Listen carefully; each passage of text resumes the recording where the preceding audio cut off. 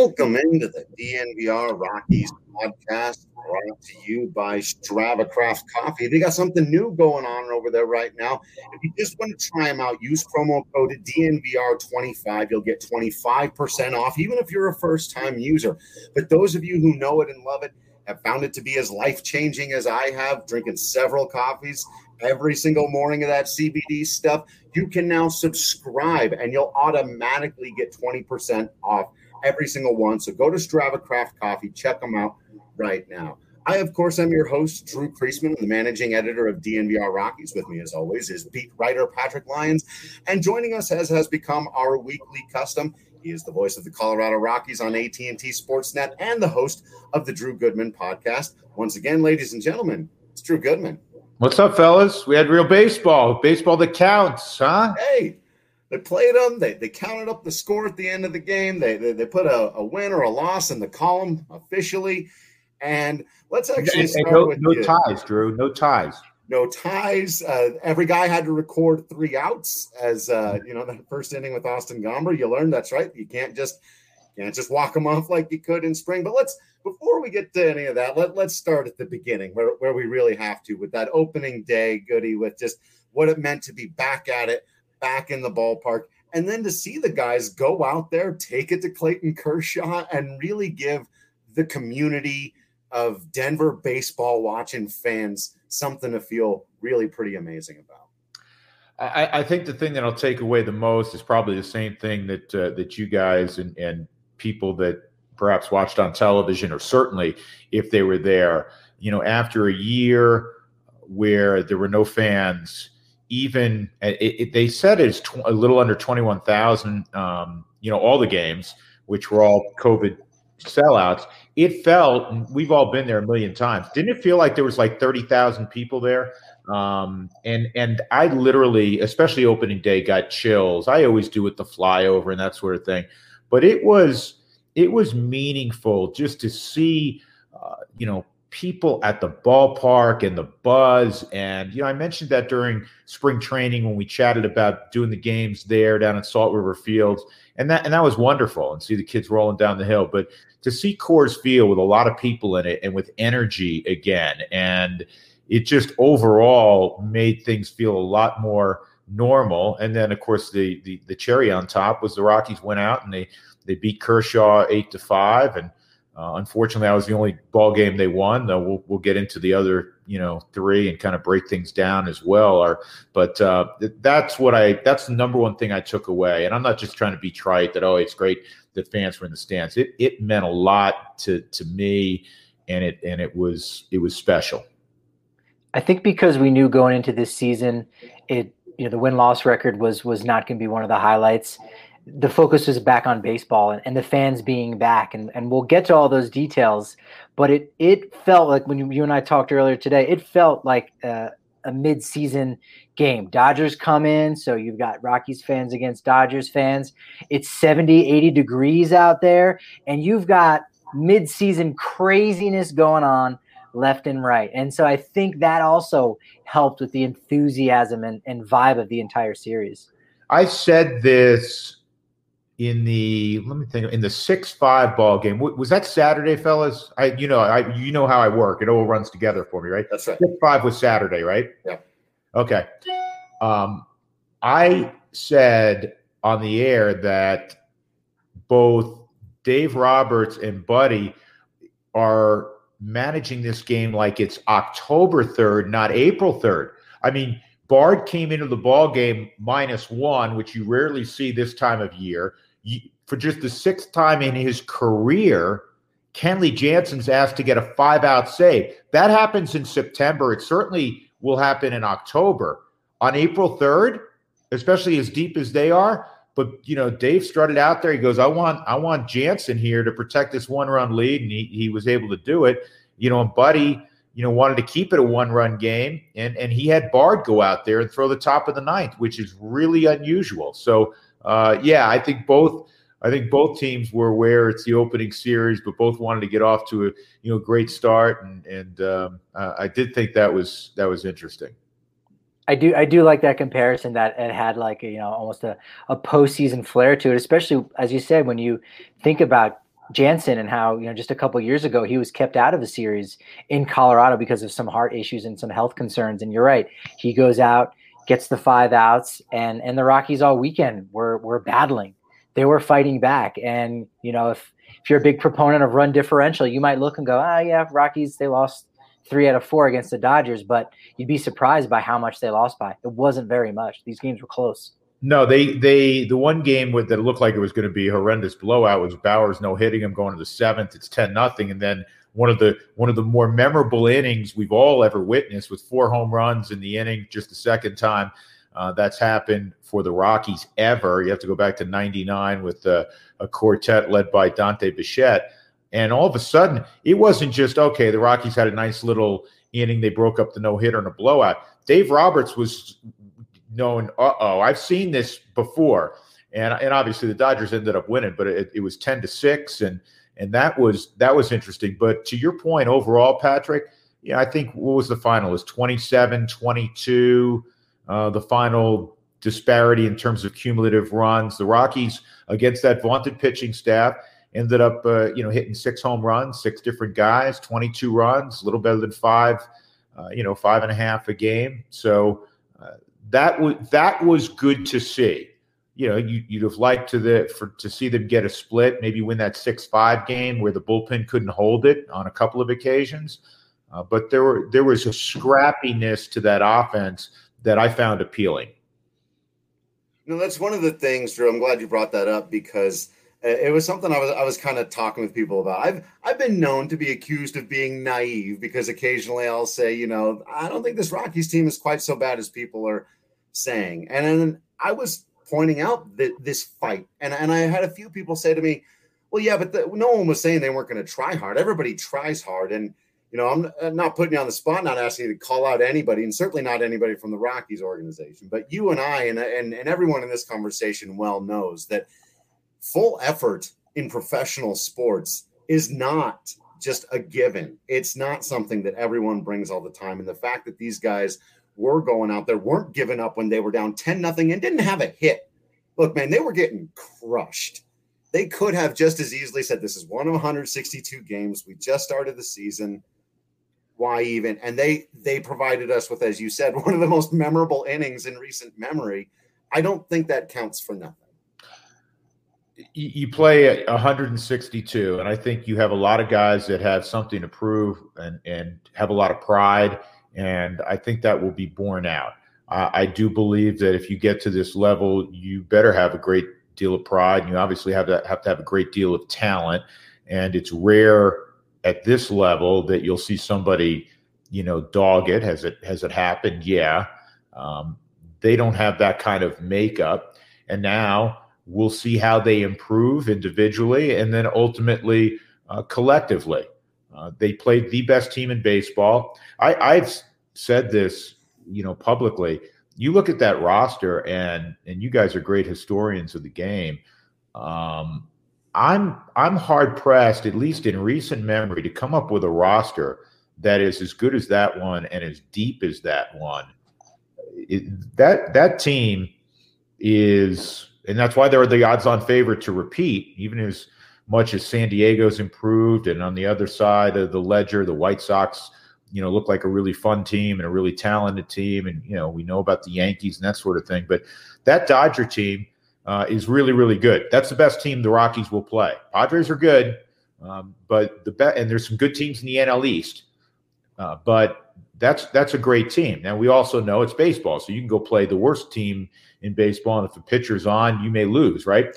But there were things to take away that were positive from that series, and one of them, Drew, I think you mentioned, you touched on it, but the overall scrappiness, the overall not giving away at bats, trying to figure out a way. Even last night in the 4-2 game, they don't have anything going. Urias was terrific, and Jimmy Nelson comes in, and Garrett Hampson knocks in 2, and all of a sudden you're like, here we go. They didn't get over the hump, but let's just see how it plays out. Well, you brought him up, Garrett Hampson. was one of those scrappy guys. I mean, he's been scrappy his whole career since he's been at Long Beach. I mean, he embodies what it means to be a dirtbag, right? And we mean that in the nicest way possible. But he was there for Saturday night as well. And in fact, 2 eighth-inning doubles late that ended up kind of driving a bit of a comeback.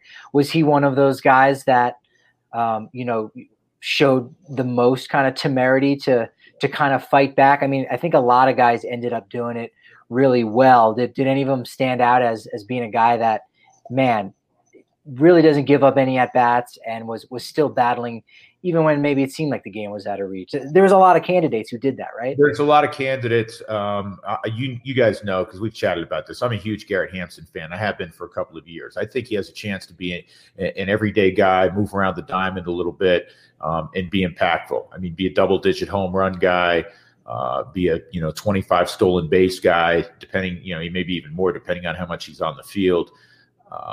There's a tenacity, a toughness to him, and it rubs off on other guys. What I'm going to be looking at, those things overall, but how much he's able to, spit in the baseball vernacular, meaning take the pitch that's, just off the plate, especially spinning, and reduce his strikeout rate, and get better, keep getting better as April rolls into May and May rolls into June. But I liked what I saw from him. Chris Owings, I thought, had a great series. Certainly had a great opening day with 3 hits and a walk. I liked the guys with positional versatility.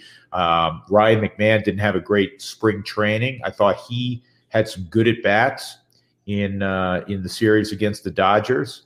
And there were others. I mean, I thought for the most part, C.J. Cron had a rough day yesterday, but, the first 3 games, I thought C.J. Cron, swung the bat well or had good ABs and walked a couple of times. Charlie, who had an abysmal spring training, stepped forward. He hit the home run. He hit a double off the auxiliary scoreboard.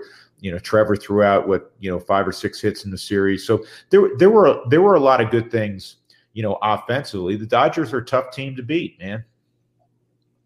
One of the guys who I think embodied this, but on the other side of the ball, and it's kind of a weird thing to embody as a pitcher, was Chichi Gonzalez, who ended up really just having to pick up those tough innings, man, those middle innings when you weren't necessarily, you didn't know you were going to pitch that day. Now you got to go out, throw 2, maybe 3 innings against the toughest lineup in baseball, maybe the toughest lineup in baseball in a very, very, very long time.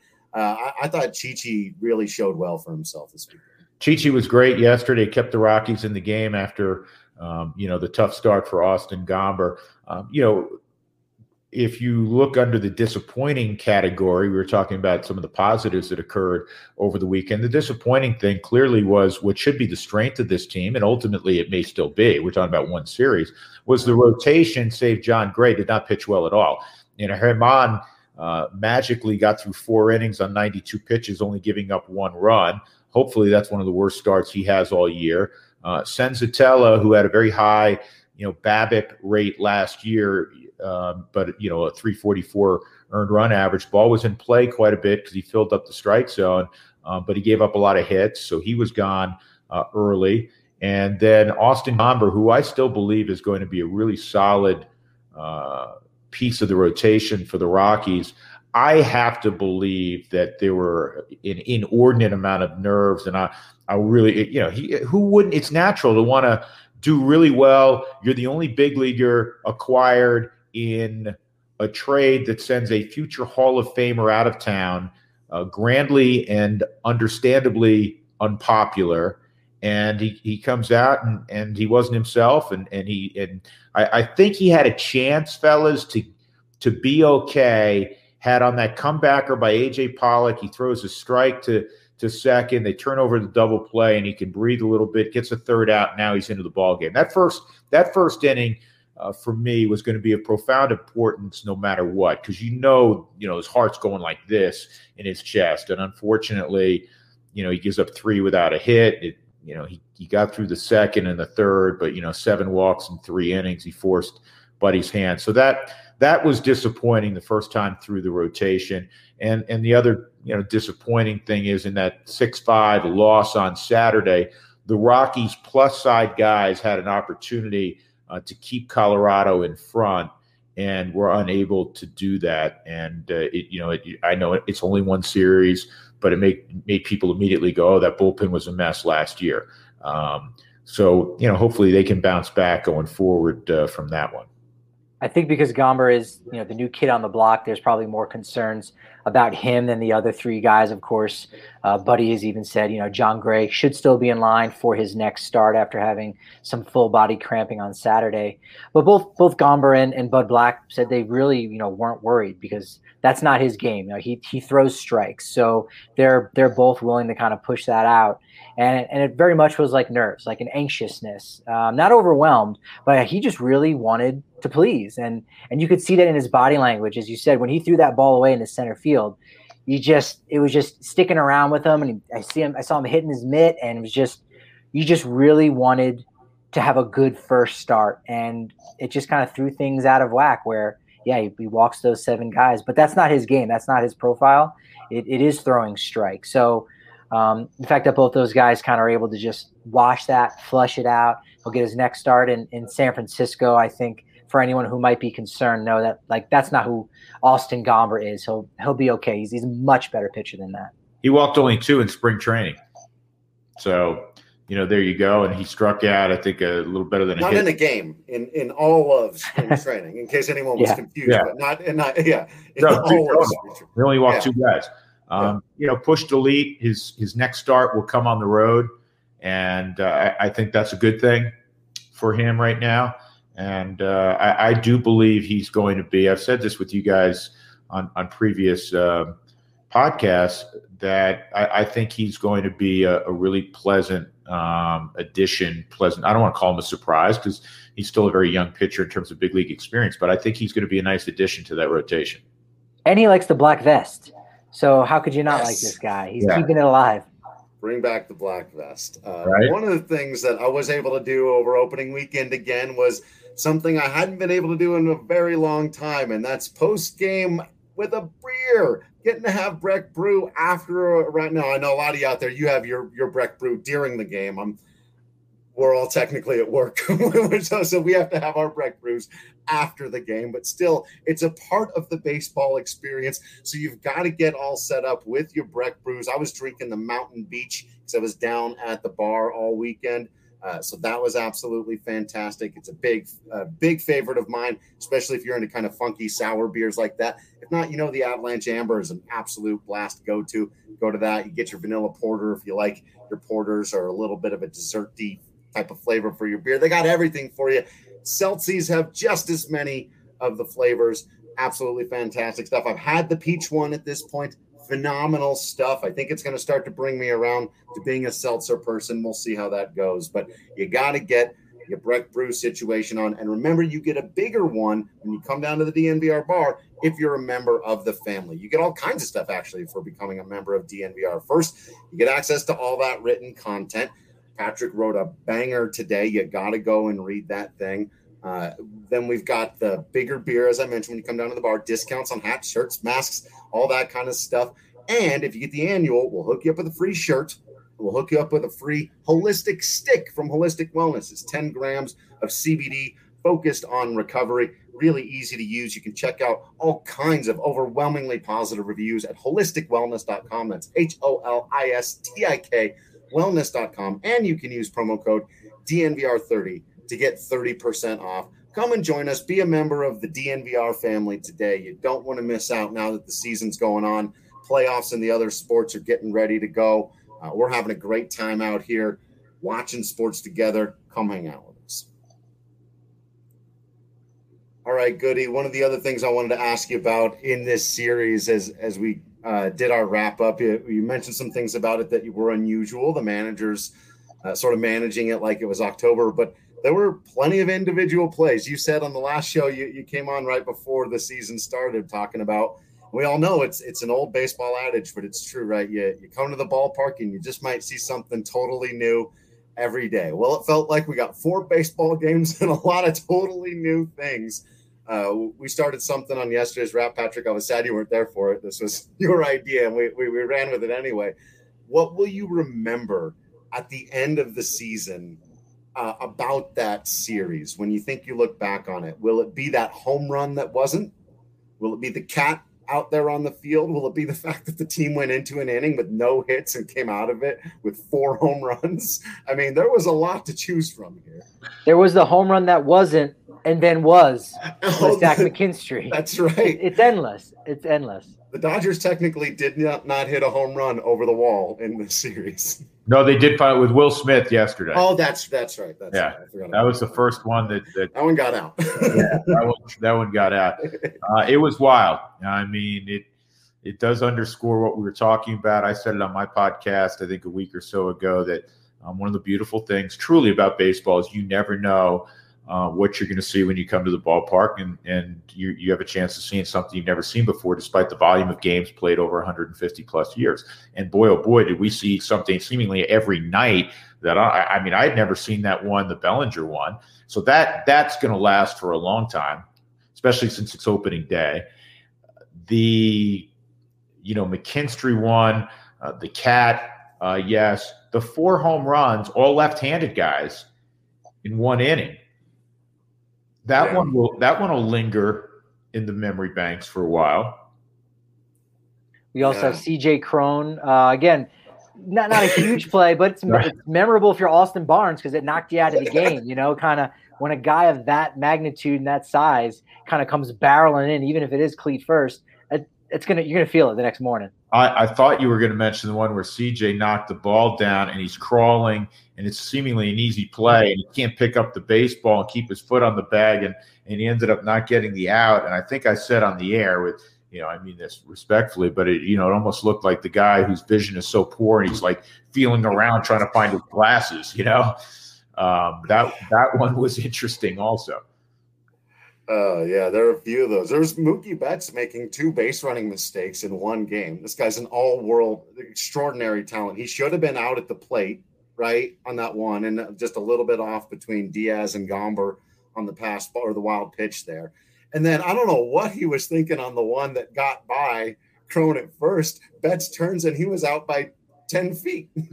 Jim, I think instincts have to take over, and ball gets by catcher, especially when you run well and you want to be aggressive. And scoreboard for me always dictates. At that point in time, I think they were already up 2-0. Correct me if I'm wrong.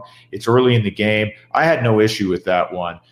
It's still going to require pretty good play by the catcher and the pitcher. And as it turned out, pitchers coming in, pitchers typically, mess things up when it comes to fielding. And unfortunately, Gomber didn't catch the baseball. And so it turned out to be, in my mind, okay. And the one that gets by first base, that's always dicey because you have the ricochet effect now. And the fields are much smaller because we want the fans as close as possible. It used to be, there were, Dodger Stadium was half a mile. You could have gone to third on that. So I wouldn't fault him because I never want to take away aggressiveness from a guy who understands the game so well and has good speed like Mookie Betts. The one other play that you didn't mention, Drew, was and he's a what is it, 4 or 5 Gold Gloves in a row from Mookie, and that fly ball in right by Chris Owings that became a triple that he completely misjudged or lost or something. So, and he had a little bit of an issue with another one that he caught. So there was a ton of stuff, man. There was just a lot of stuff in that series. Reminded me of one more. Oh, you've got more. Well, I got one again, not a huge one, but again, if you're talking about narratives, you say, all right, well, again, fortunately, Brendan Rodgers gets injured, so that takes the guesswork out of it, and you have Josh Fuentes taking over at third base, and first 2 innings turns a double play, and you go, you can't write that. You can't. Yeah. That's not believable. Yeah, the ball found him early, didn't it? Yeah, it did. It did find him early, and there was one other one I want to go back to. The most famous one that'll emanate from this series, other than Andre the Cat, is the Bellinger RBI single. And I heard, I'm going to leave the name out of it because it's a national baseball writer who I have great respect for. He does wonderful work, and he lambasted Turner and Bellinger, saying, it drives me nuts. You play the game all your lives. You have to know better. That's not no one's fault on that, because if you're Turner, he did the right thing. It looks like it's extra bases, and he's around second, eyeballing a ball in front of him. It has nothing to do with third base coach. When the ball's in front of him as a base runner, it's on you. And he sees Tapia go up, ball goes in glove, and then now you're immediately you have to retrace your steps. So he's flying back. As a hitter, you drive the ball to deep left center field. You're told to tear out of the box, and it wasn't like a no doubter, so he knew that it was a home run. So he's running hard. Inevitably, they were going to pass. So there was no fault that should be applied to either one of those guys. And I heard somebody who I have a great respect for, saying, "Oh, that was bad base running." No, it wasn't. No, it wasn't at all. It was circumstantial and odd and once in a lifetime type of occurrence. And it's unfortunate. And actually, and I don't know if you guys got into this at all, but is it worthy of a rule change that if it's a home run and something like that occurs, it still should be, a 2-run home run? Now, you can't pass each other. A guy has a double and somebody, and he passes a runner. No, I would agree that there has to be an out involved there. But that one, I wonder if baseball looks at that, the rules committee at the end of the year. I did think for a second that when the ball goes out like that, you have a dead ball. Like that's where I thought, no, they can't pass because it's a dead ball. And that's then I remembered, what I assumed the rule was. Yeah, and I don't know. I don't think there was any play in particular, but you still have to be somewhat careful on the base path and not, pass a runner even on a home run trot, as crazy as something like that might seem. And you can even think back to that Mike Morse play from a couple years ago. Remember when he hit the home run and then they had the review and then he stood back up in home plate with his empty hands and had to do the fake swing. And then they all ran around the bases for the grand slam. So that is interesting. It did catch me by surprise that it was in four-base single. Yeah, well, in Bellinger's defense, Bellinger's not in a home run trot. Bellinger's in a double extra base hit mode. Right. And, it's close. Is it going to hit the top of the wall? Is it going to, so he's tearing tail around the bases. And it was a weird one, man. It was a weird one. And to use what you said before about a ricochet effect, and for our wrestling fans out there, drop that one in at 22:30.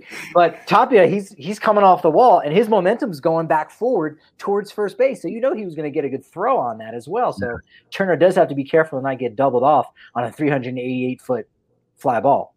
So wild because Tapia, that one may not have gone out. Tapia helped it. It goes out. And then the McKinstry one was going out, and he somehow kept it from going out. Unfortunately, he gets shaken up. The closest guy to him is 35 city blocks away in Hampton. By the time he got there, McKinstry could have run around the bases twice. And that was his first major league home run. First major league. Oh, we did this on the air. You guys, of course, are at the ballpark. So we talked about how many big names historically their first home run in the major leagues was an inside the park home run. Rogers Hornsby, Roberto Clemente. I'm trying to remember this off the top of my head. There's some big names. Probably Ty Cobb. I mean, there was a point, before Babe Ruth where there really weren't any outfield fences. So you hit the ball and you just keep running. Yeah. Yeah, no, I got you. But there's some modern guys that hit a bunch of home runs in their first one. Mel Ott with 511 home runs at Short Porch at the Polo Grounds. But Mel Ott's first home run was an inside the parker. He probably hit it to dead center field. I was going to say over the center fielder's head. Yeah. Yeah, but I'm trying to think back. The last guy, it was 2016. I'll remember it. Yeah. So I'll share this story with you. I think I did it on the podcast before, but you have to hear this because a listener sent it to me on Twitter as this was happening. And then he sent me the video evidence that he wasn't just making it up, that there was a high school game. And I can't remember if he said he played in it or he was just there, where somebody had hit, the team's down a couple runs. Somebody hits a walk-off grand slam, bases loaded. But the guy who'd been standing at third base stopped short of home plate, never touched it, turned around and high-fived each guy as they came in and touched home. They all crossed on the base paths. They were all out. The game was over, and the team lost. I have Wow. I had one from Little League on the road to Williamsport. We were, it was whatever the regional, whatever, and I hit a home run. It was a 2-run homer, and go around the bases, and whatever. I don't know if high fives were around back then, but celebrate a little bit, and like 15 seconds later, their catcher comes over. I'm near our dugout, comes over and he tags me, and the umpire goes, "You're out." And I'm like, I've always kind of had a little snappage to my personality. I'm like, "What do you mean I'm out?" And evidently I didn't touch home plate, so they allowed a ball to be put back in play, and they tagged me, and so it went as a triple, I guess, and not a 2-run homer. So there you go. Wow. That's a childhood memory worth suppressing there. That hurts. Yeah. My favorite future it wasn't like thing. the championship game against Taiwan, and now I'm a goat, not the good goat, but the bad goat. And it was pre-ESPN too. We don't want to give away the year. No footage of it. I think my favorite future trivia question for the really hardcore Rockies and Dodgers fans will be, who recorded the putout on that play? On the Bellinger. Home run that wasn't. Yeah. Was Owings at second? That's right. Yeah, That's so it was Chris Owings. Yeah. 4 unassisted. That's a great one. Yeah. 4 unassisted. Yeah. Unbelievable. That was one of the better plays of Chris's career. I mean, that's got to be a web gem, right? When you make an out on a ball that was hit 388 feet. So, listen, I made a lot. Like, he made an unbelievable play up the middle to turn 2. Remember that one? Yeah, he did. My favorite play all time. I think the best play I ever made was the Bellinger non-home run. And we've seen an unassisted triple play, but how about just a put out without the baseball? Yeah. Chris Owings, he's magical. He's a really smart guy. He maybe even got some of that smarts from his education at MSU Denver. Cannot confirm or deny. I have no way of knowing, but that's how you figure out how to do that. Nice segue. I like that. The king of the segue, Drew Creasman. I think I'm second in the company. Well, I'm number 1 for keeping it clean. Rudo has to go like borderline X-rated on some of his segues. So it's like, I'm keeping it clean over here. We're just going from Chris Owings to getting a solid education.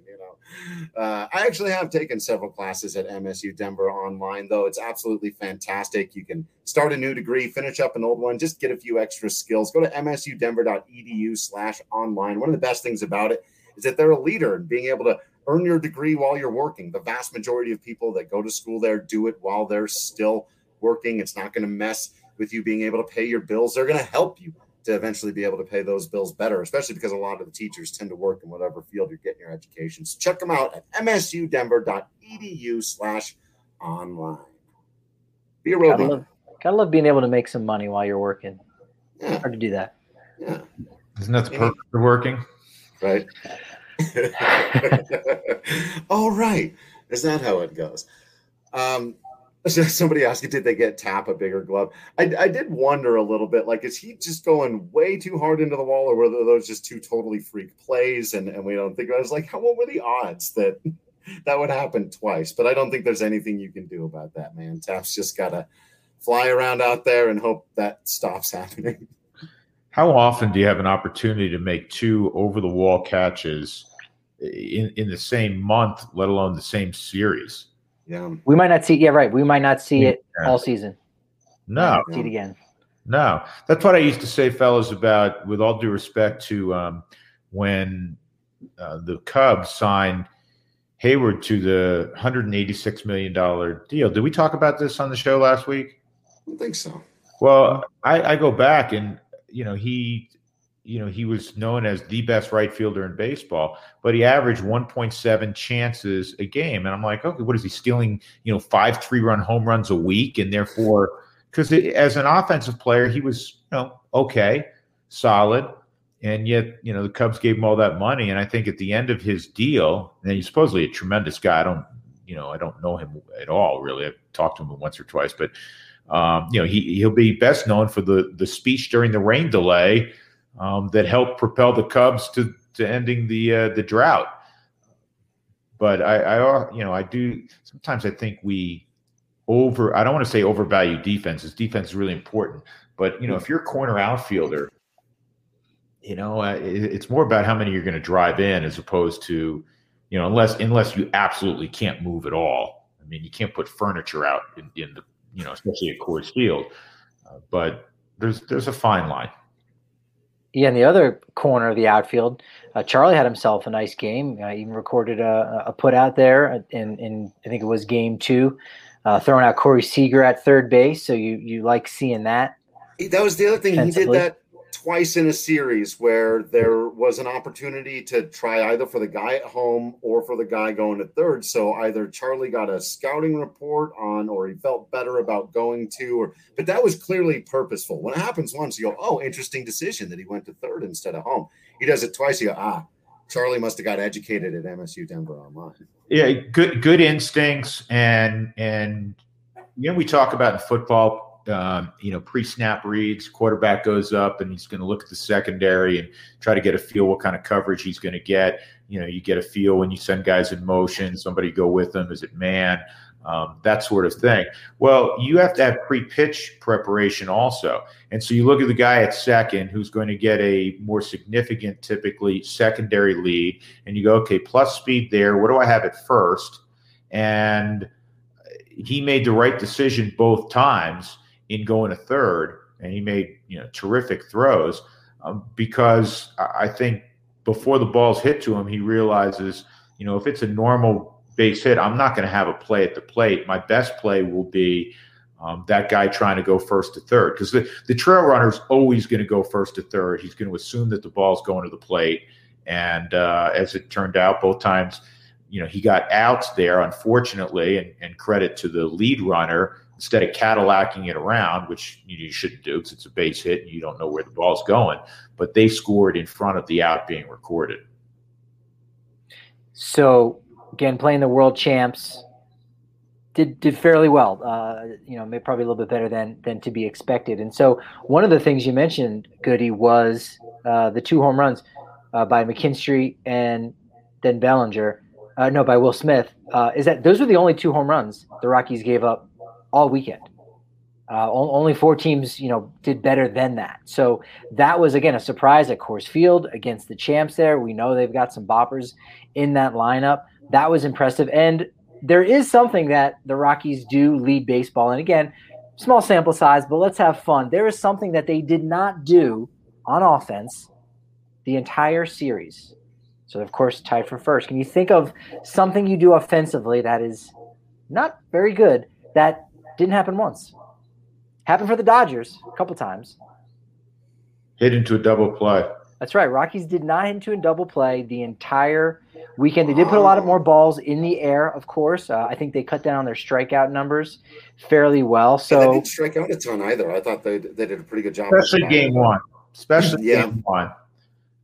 And that's going to be a key. We're going to harp on that on this show. When I'm with you guys, you're going to hear me on television say it frequently, but it's huge because the offense was disappointing last year. It was disappointing in 2019. And for the Rockies to be better, the strikeout rate has to diminish and has to diminish hopefully significantly. And that will give them an opportunity to be a more productive offensive team. You got to have traffic. You got to have people on base. Their chase rate goes down, more walks. Their chase rate goes down, less strikeouts. It's something that, if you want to follow one stat or a couple of stats offensively and you're a Rockies fan, be aware of that one in comparison to what they've done recently. Yeah, because in that first game, we saw it explicitly where they were just putting the ball in play. And again, that Owens ball to right field to Mookie Betts had a 98% catchability rate. Hey, drops in for a triple, you got something going on. Fuentes had one, hit right at Corey Seager. Boots it, doesn't converge, and the Rockies were able to get another run. So, again, just putting the ball in play in 2021 can go a long way, as silly as that might seem. But with strikeout rates, at an all-time high all across the game, You got to test those defenses, especially at Coors Field, especially with the size of the outfield that we know. That's an advantage that they can have at the plate by just putting the ball in play. And I'll add something to that. We often talk about two-strike approach and feel like, oh man, we need a better two-strike approach.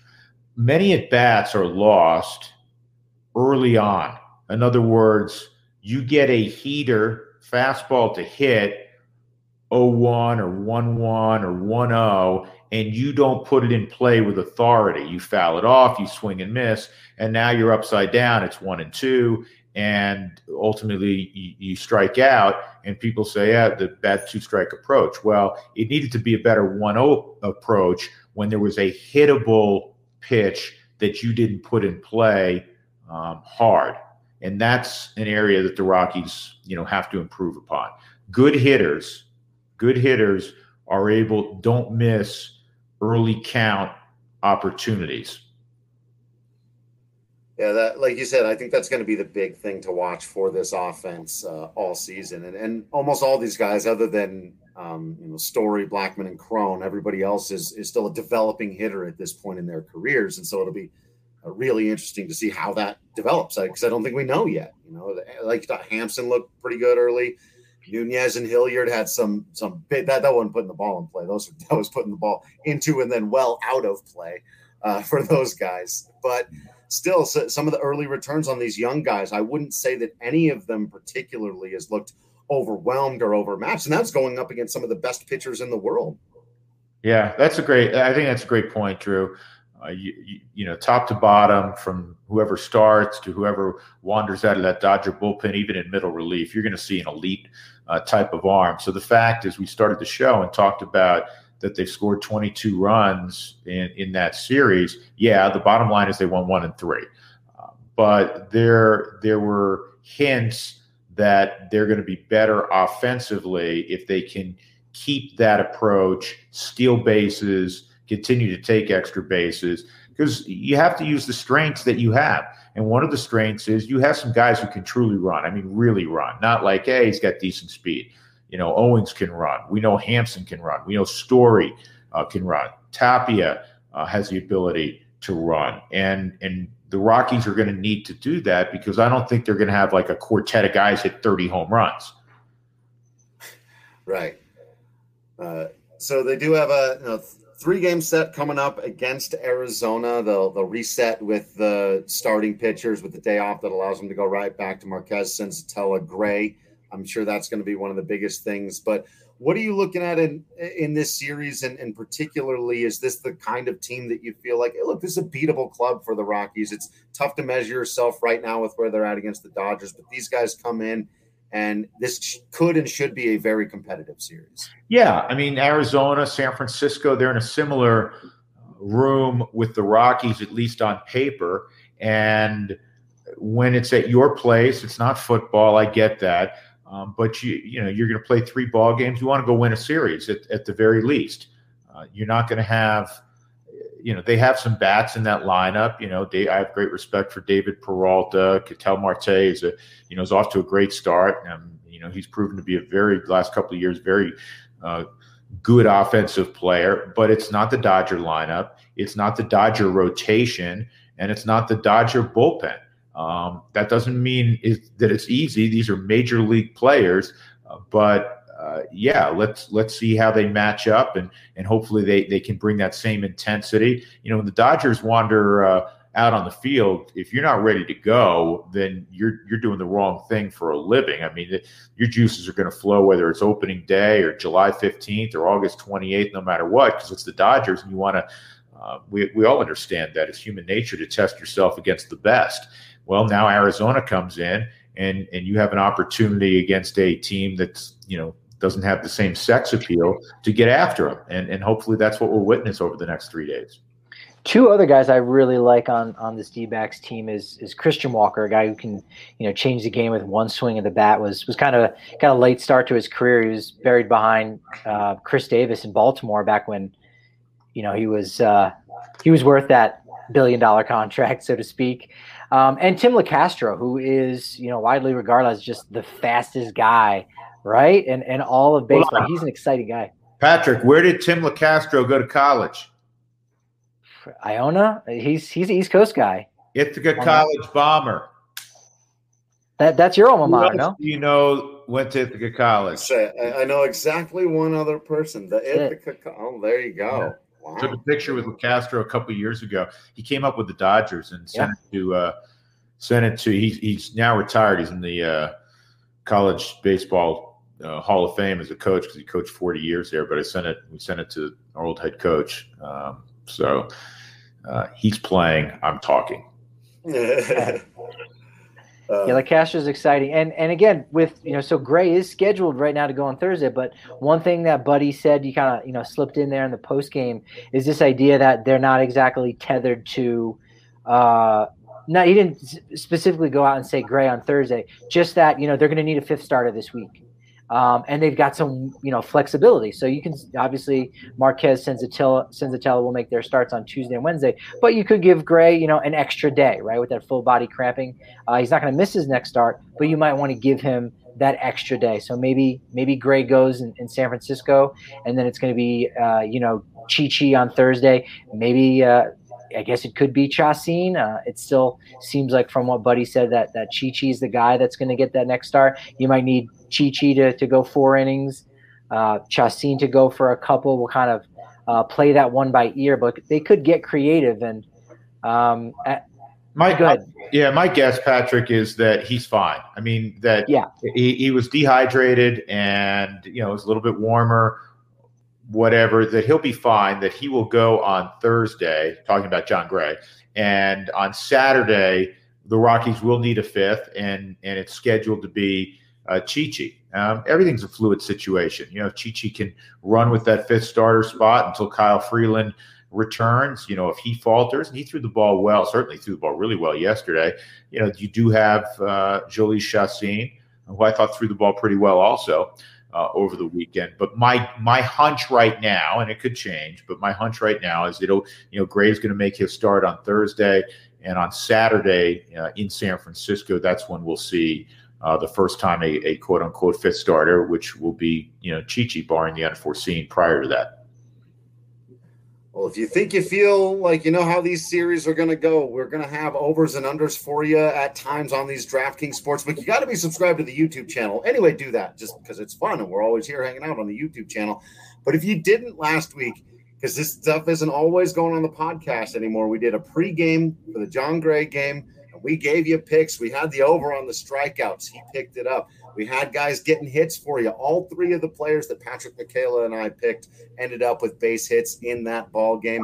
So you got to be joining us for those. You got to download the top-rated DraftKings Sportsbook app now, because even if it's not picking wins and losses, sometimes it's the over-unders on the strikeouts. We also had the under. We hit the under on the total runs scored in that game as well, just barely, because it was 11.5 and 11 runs were scored. Exactly. I do wish I would have had Josh Fuentes with a home run because that was like plus 1,000. I was like, ooh. And he went Oppo. I mean, I don't know. Maybe you can get a little extra mustard on that one too. He went Oppo after he had hurt his wrist. Yeah. Now I had assumed it was from that, but the wrist injury was before that. It was evidently on a swing in his strikeout in his first at bat. He finished the game and he hits a home run, and then the next day it kind of had tightened up enough where when he was taking BP underneath Sunday morning, it was too painful to go. And he's a tough kid. I mean, we all know that Josh Fuentes would go play in an alley on January 13th to play baseball. So hopefully this extra day off will allow him to be in the lineup again tomorrow when they open that series against Arizona. That is actually one of my favorite bets to make, because you can just lay $5 on a guy to hit a home run, and that's that's when I feel too. I'll feel like you got a premonition, so and so is going to hit a home run today. Then all 3 or 4 at bats that guy takes, you're sitting there at the edge of your seat, because $5 can become a whole lot of money in a hurry. And they give you great odds. They really do. Because it's like hit a home run. I mean, even if a guy hits 40 home runs in a season, that's only once every 4 days. So what day is it going to be? You're right, Drew. That's an exciting thing to do with DraftKings Sportsbook. I won 10 grand last night, fellas. I don't mean to brag, but I had Shohei Ohtani throwing a ball 100 and hitting a ball out of the ballpark more than 100. Right. Wow, they got StatCast on DraftKings now. I love it. Easy come, easy go. Exactly right. That is not true. That was not even. That was a lie. A bald-faced lie. You can't bet on exit velocity on yet. Someday. Yeah. But check out all the things you can bet on. Download the top-rated DraftKings Sportsbook app now. Use promo code DNVR when you sign up to turn $1 into $100 if the golfer of your choosing finishes in the top 10 of this weekend's tournament. That's right, code DNVR to turn $1 into $100 for a limited time only at DraftKings Sportsbook. Must be 21 or older. Colorado only. New customers only. Restrictions apply. See DraftKings.com/sportsbook for details. Have a gambling problem? Call 1-800-522-4700. And if you need tips on who to take in the golf tournament, check out our DNVR golf channel because I am. Good. Are you a big golfer? I love the game. I love to watch it. I don't play as much as I would like right now. But yes, it's a great game. I enjoy the Masters a ton. I enjoy the Masters like all of us more when Tiger's in it. But it's going to be fun. There's this new generation of golfers from DeChambeau, and Spieth just won the other day for the first time into the drought. Hadn't won since the British 5 years ago. So it's going to be a great spectacle, as it always is at Augusta. Absolutely. One last one for you. I did just get a new order of Hassel Cattle Company Wagyu beef in. I went over $200 to get the free shipping. I've got the freezer space. They were doing promos again. There's a lot of ground chuck and ground beef coming my way. I'm going to be stocked for quite some time, but it's absolutely delicious. There's going to be plenty of tacos and chili and all kinds of stuff you can do with that. Then, of course, got a couple of things of bacon going my way. That Wagyu beef bacon is life-changing stuff. They've got award-winning hamburgers, Denver steaks, all kinds of delicious stuff. Check them out. You'll get 10% off by using code DNVR10. And again, you get free shipping over $200 at Hassel Cattle Company. That's HASSELL cattlecompany.com.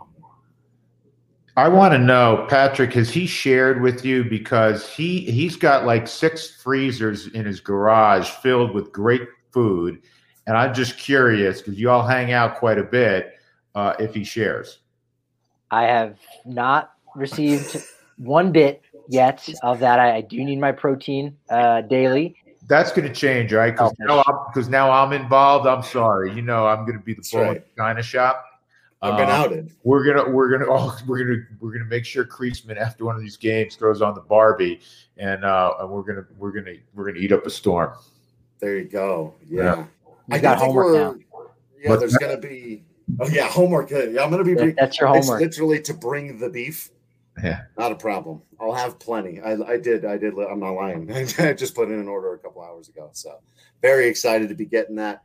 You guys should check them all out. All right, wrapping up here with Goody. Just kind of your big takeaways so far, where you're feeling about this club. I had somebody tweet at me.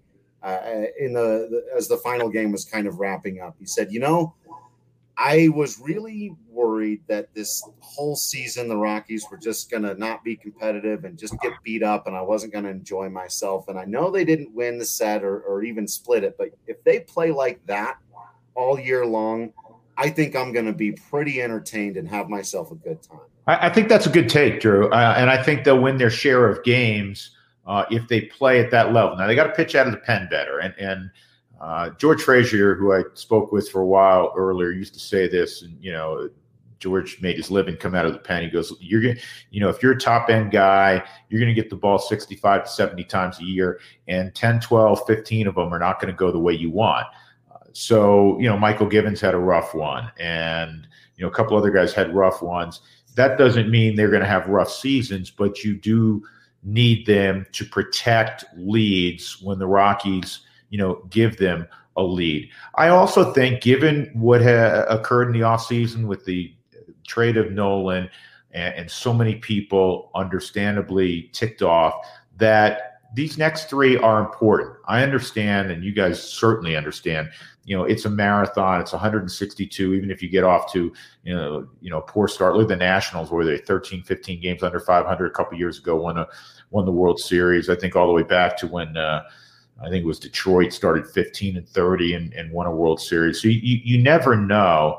But given what occurred in this offseason, it would behoove the Rockies before they go out on the road to San Francisco to have a good series. And when I mean good series, not only play well, but win ball games, at least win 2 against Arizona, to give people like the person you referenced, Drew, some feeling like, yeah, you know what, these guys actually are better than I think they are.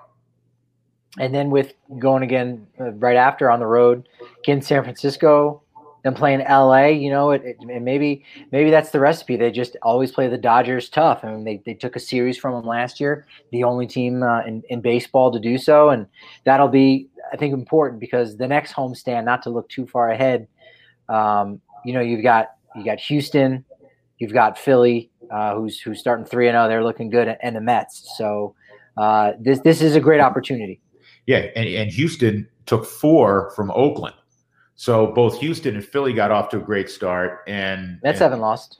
The Mets are unbeaten, and they got DeGrom going again tonight.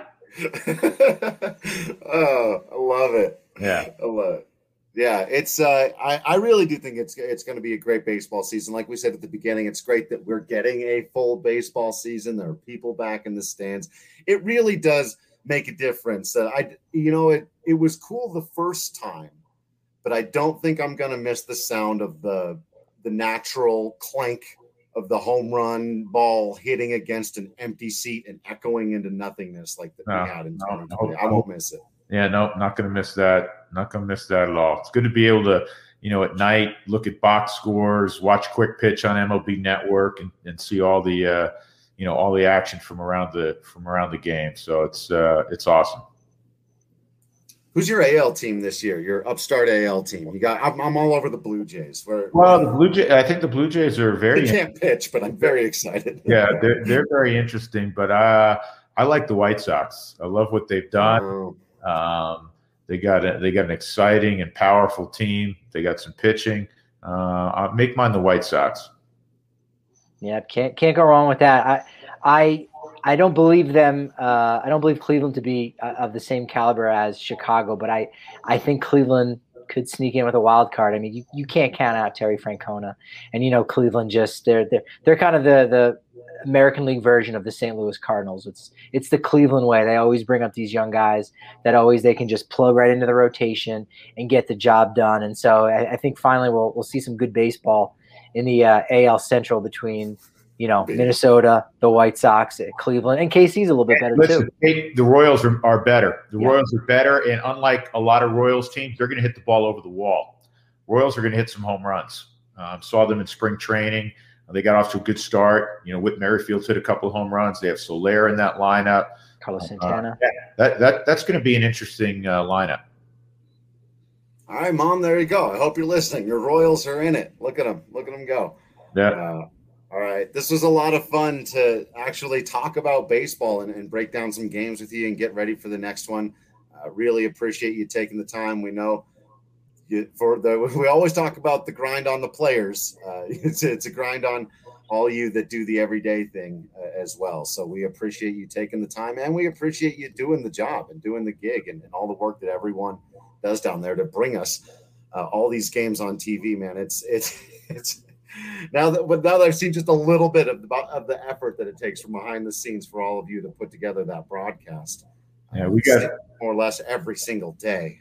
Yeah, I appreciate you saying that, Drew. We have a great team, and I'm not just giving it lip service. We really have a great team of dozens of people that people are not familiar with because they're not on television, that bust their butt and are among the most creative and talented people in the business. They just happen to reside here, and we have the great luxury of having them work on bringing Rockies baseball to people at AT&T Sportsnet. So it's a labor of love, and thanks again for you guys moving up an hour today. I'm heading over to do a little coaching right now, but I appreciate it. Appreciate you guys. Have a blast every week with y'all.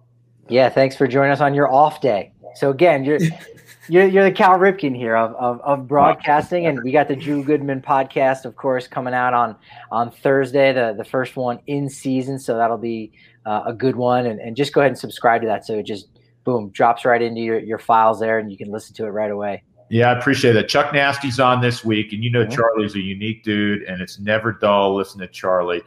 He's on this week, and then next week when we visit, the next one will come out Thursday. The new one always comes out Thursday. We are going to go back in time a little bit. A former Rocky of great popularity will be our guest. So little tease. I was going to tell you. Oh. Yeah. I know that. No, that's great. That's better. We'll have to find out on the day. You got to subscribe to the Drew Goodman podcast. Yeah. I'm looking forward to that conversation. You got me hooked. I'm ready. I'm very excited now. So the other way to make sure you don't miss that is to follow everyone on social media. We'll be tweeting all that stuff out. Follow Drew at Drew Goodman 42. Follow us at Drew Creasman, at Patrick D. Lyons, at DNVR_Rockies. As we talked about before, make sure you're subscribed to the DNVR.com. You don't want to miss any of the written content. I've got a big article coming up. You don't want to miss what Patrick published this morning. We'll dive deeper into that as we go throughout the week. You get discounts on hats and shirts and masks, the bigger beer when you come down to the DNVR bar. If you subscribe for the full year now, you get the free t-shirt and the holistic stick from Holistic Wellness. Also, don't forget to subscribe to Strava Craft Coffee. That's a new thing they're doing now, so don't forget about that. Our friends at Strava are the absolute best. When you do that, it really helps us out. So thank you all for continuing to be absolutely awesome out there. I promise you we will continue to be absolutely Patrick Lyon and the Drews, Goodman and Creasman in here. And until next time, we will see you at the ballpark.